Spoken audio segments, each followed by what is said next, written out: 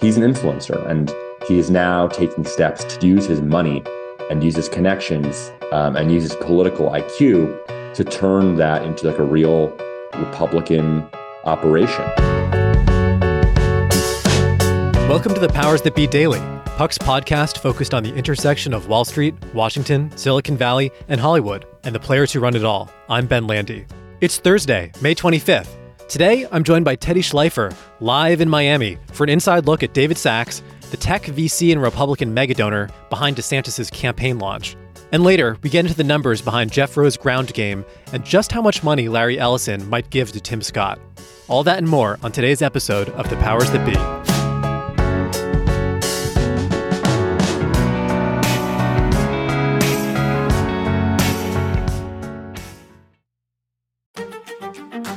This podcast is proudly supported by Netflix, presenting The Gentleman. The new series from Guy Ritchie stars Emmy nominee Theo James, Kaya Scodelario, and Daniel Ings. Eddie Horniman, played by Theo James, unexpectedly inherits his father's estate, only to discover it's part of a cannabis empire. And Britain's criminal underworld wants a piece of the operation, forcing Eddie to play the gangsters at their own game. Now available only on Netflix.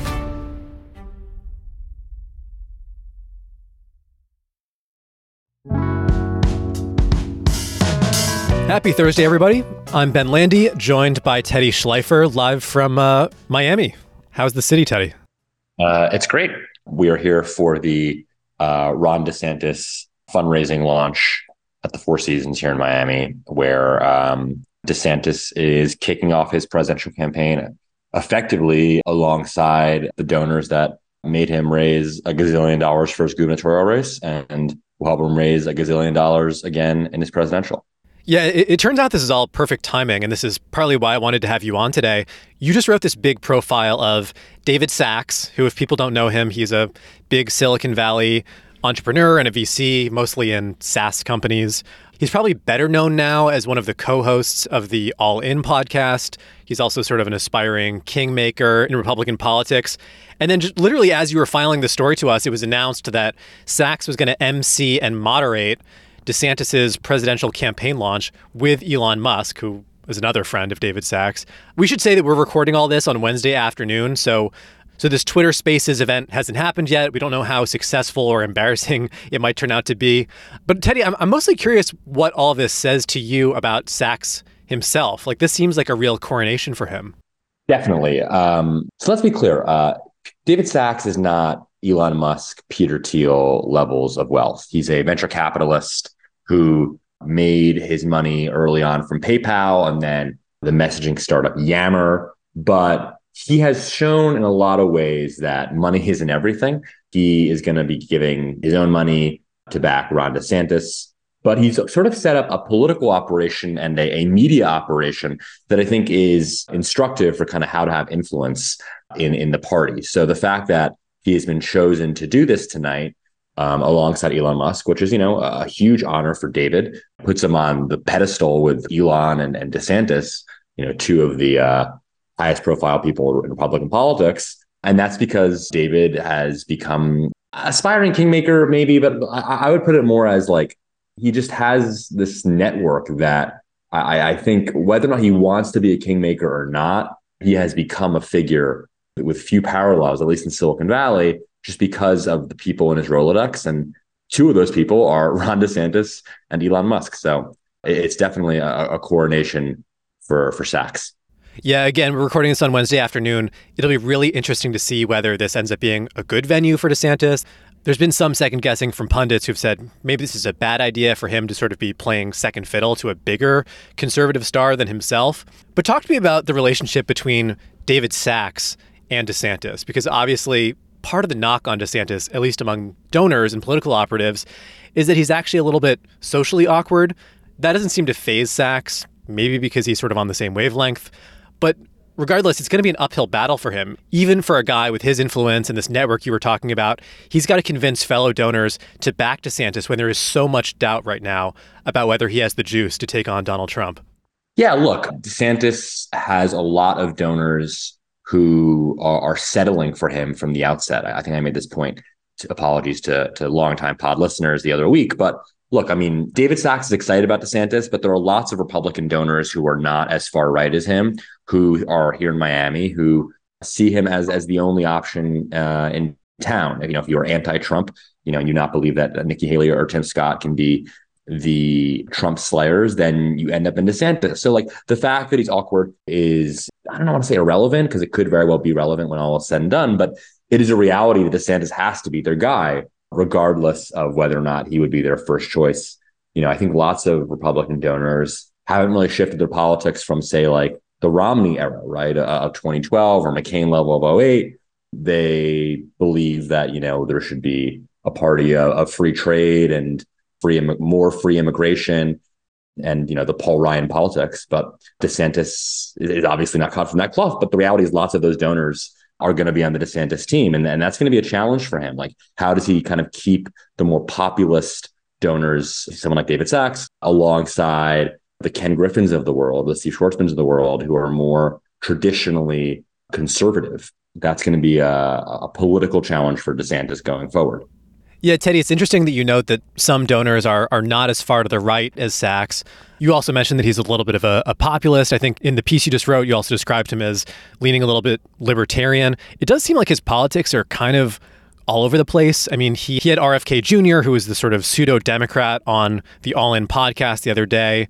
He's also supported Ro Khanna, who is a Democrat, another candidate that he likes. So talk to me about this political operation that Sachs has, because it's sort of ostensibly centrist, but it seems like for the most part, he is supporting Republicans. Yeah, I mean, I think the word eclectic would be fair. I mean, look, it's funny. So Sachs calls this organization Purple PAC, Purple Good Government PAC, I think specifically, and he's a 501c4 called Purple Action. Purple thinking being that, red and blue, makes a moderate shade of purple. But these are not centrists, right? Ro Khanna is obviously an interesting political figure who is, a Bernie Sanders supporter, but is also very pro free speech rights, which is an important cause to Sachs.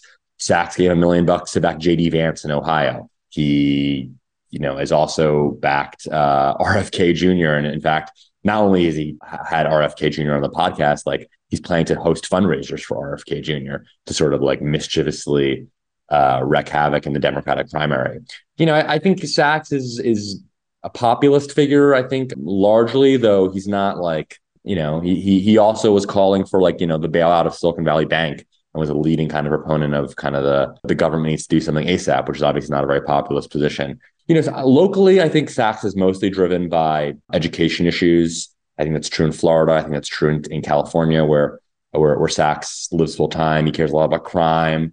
And nationally, the issue he's probably most associated with is like this non-interventionist, sort of MAGA-ish tint on foreign policy, where, Sachs is wanting to see the Republican Party be more like J.D. Vance and be more like Donald Trump, frankly, on foreign policy. Sachs has been a big critic of the war in Ukraine, but not in like a sense that Russia is necessarily doing something wrong, but that there needs to be an off-ramp for the foreign policy powers that be. So he's an eclectic compilation of beliefs with an eclectic compilation of characters he's backed. And he has this super PAC, and this 501c4, and he's hired aides, and he's working with a guy from John Boehner world. He's working with a lobbyist in DC who works for him to kind of operationalize not just his money behind these candidates and these causes, but also his friends. Like I said at the outset, Sachs isn't actually that rich. Very little secret. But he's got a lot of people who donate to things that David tells them to, and donate to, and frankly, and listen to the podcast. It's like Sachs is like a true influencer. I mean, I'm not saying that term in a disparaging way. Like, he is someone who has some power, but has enormous power because of who he knows. And he is so enmeshed with the history or the modern history of Silicon Valley. I mean, he's part of one of the famous Stanford classes of the 1990s that, has spawned a whole generation of influential people in politics and media. He's part of the PayPal mafia.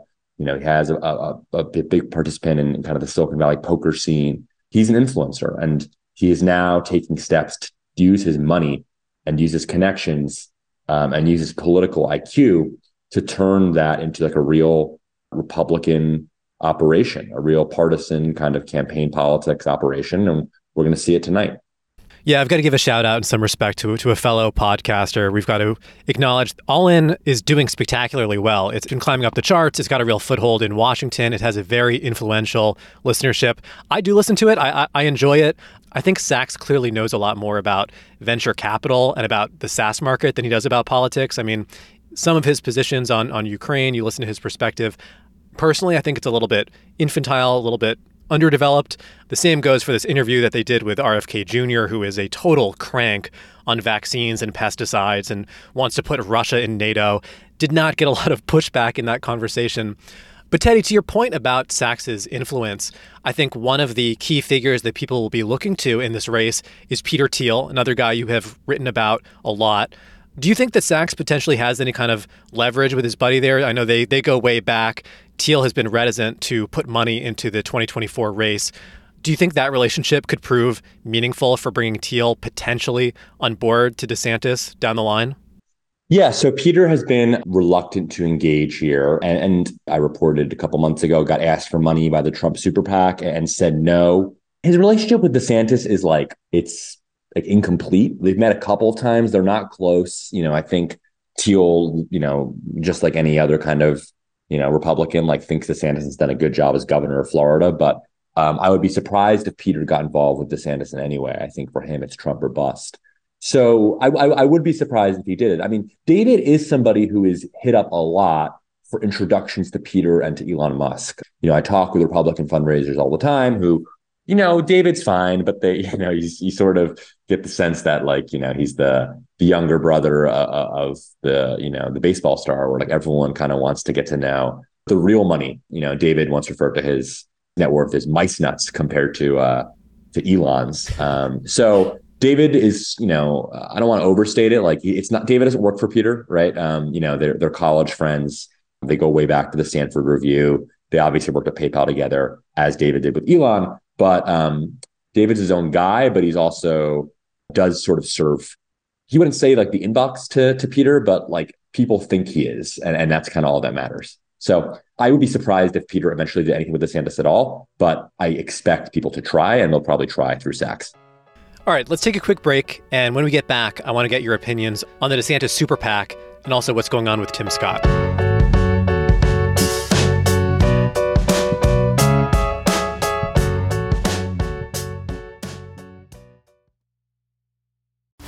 This podcast is proudly supported by Netflix, presenting the new series, The Gentleman.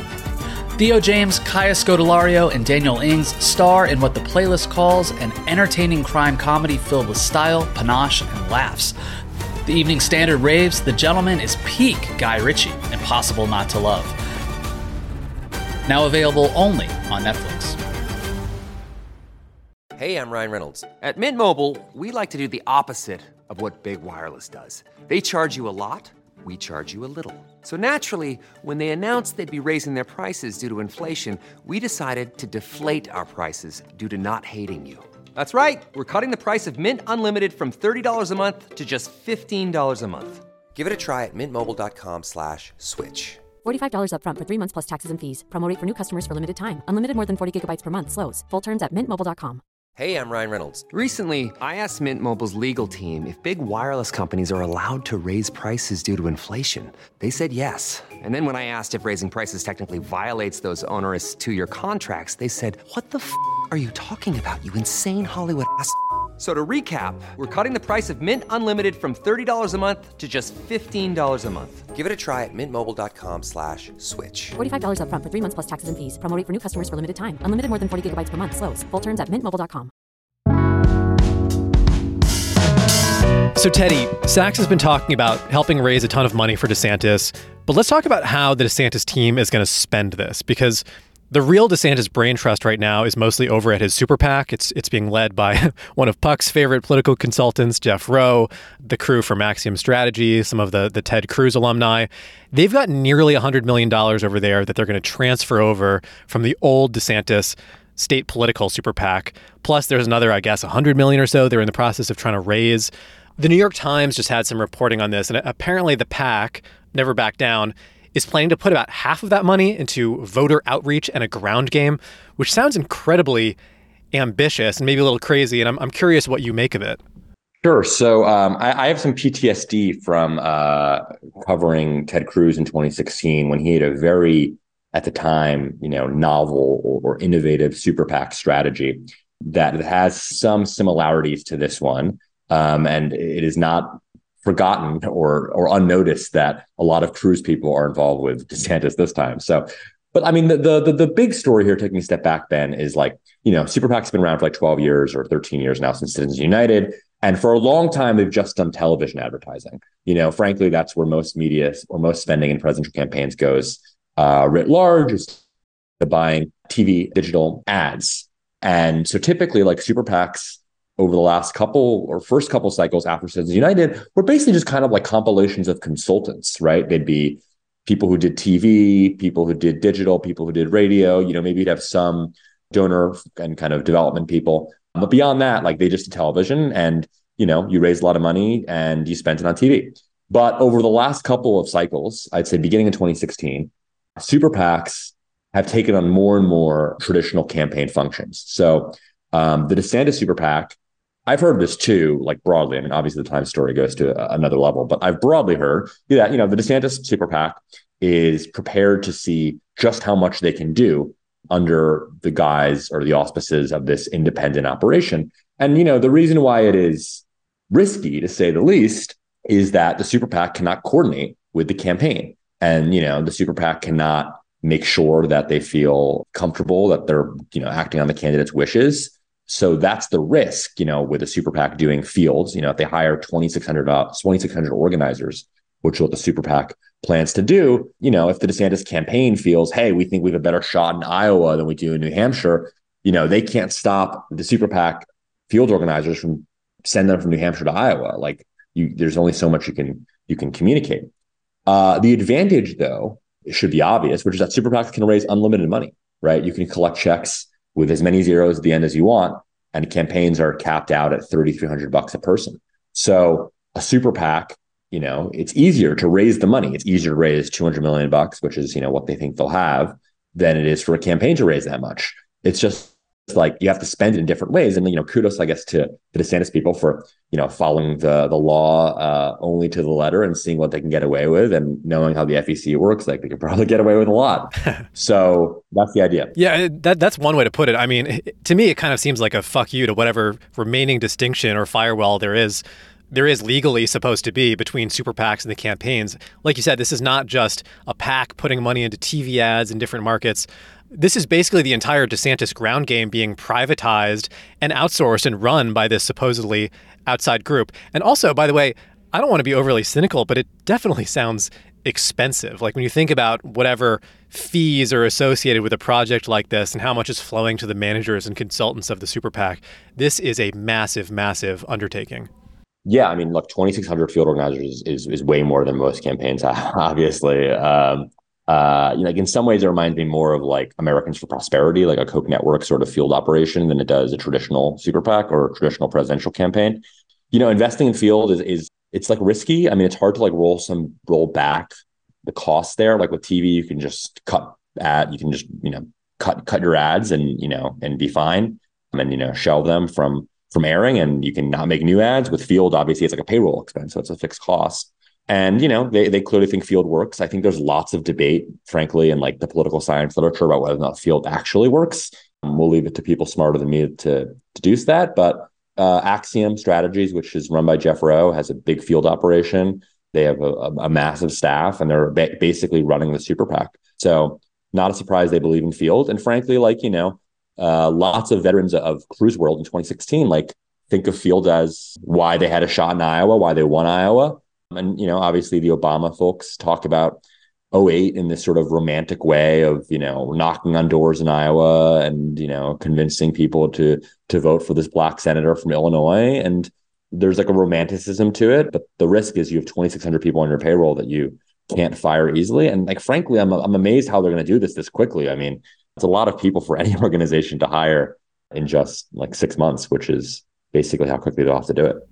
Yeah, well, it's, at the very least, it's a shot across the bow saying that the DeSantis campaign is real. It's happening. They're really making a go of it, unlike some of the other candidates who have sort of dipped a toe, but are probably not expected to go the distance. Speaking of which, Teddy, I do want to get your final thoughts before we go about Tim Scott. You had been reporting for months and months that he was almost certainly going to run for president or get involved in 2024 somehow, in large part because he had this huge war chest of money that's been supplied by Larry Ellison, the multi-billionaire founder of Oracle, who basically just loves Tim Scott and wants to see him happy and wants to see him succeed in politics. Obviously, Tim Scott is now in the race, and there was some new reporting this week that Republicans close to Larry think that he's at least likely to double what he gave to Scott's super PAC in 2022. I'm curious if you think that's accurate, and what does that actually amount to? Is that like another 15 million, another 30 million that Ellison might contribute towards this campaign? Yeah, I think that reporting is like directionally correct. I have doubts, I'll say, about whether or not Larry has actually committed any actual amounts. I reported a couple weeks ago that like Larry has not communicated to the people who he should communicate it to, that he has a number in mind. It was interesting to me that Ellison was at the Scott launch. He was spotted there, in the VIP section in South Carolina. He got a shout out. Ellison lives in Hawaii. He got a shout out, right? It was Tim Scott called him his mentor, or one of his mentors, which I thought was probably, I'm sure Tim Scott thinks that, but it was also like politically savvy. And like Ellison's a very emotional donor. I don't mean that in like a mean way. He just like follows his heart. And I think to see Tim Scott up there, calling him his mentor and, to be there in person, that's probably worth a few bucks. I'll put it that way. Yeah, literally the world's most expensive front row tickets to a campaign event. Teddy, we've got to leave it there, but thanks so much for doing this. Always appreciate talking to you. Have fun in Miami, and I'll check back in with you on Slack. You bet. Thanks so much for listening to another episode of The Powers That Be. As a reminder, The Powers That Be is the official podcast of Puck. We'd like to thank Ben Landy, Liz Goff, and Alex Bigler for their editorial and production guidance. If you like what you hear, please share with a friend. It really helps us keep delivering the inside scoop that only Puck can offer. Follow us on Twitter at Puck News. I'm Ben Landy. See you tomorrow. This has been a presentation of Odyssey. Please listen, rate, review, and follow all episodes wherever you get your podcasts. The Powers That Be Daily is executive produced by John Kelly, co-founder of Puck, Bob Tabador, and Ben Landy, executive editor at Puck.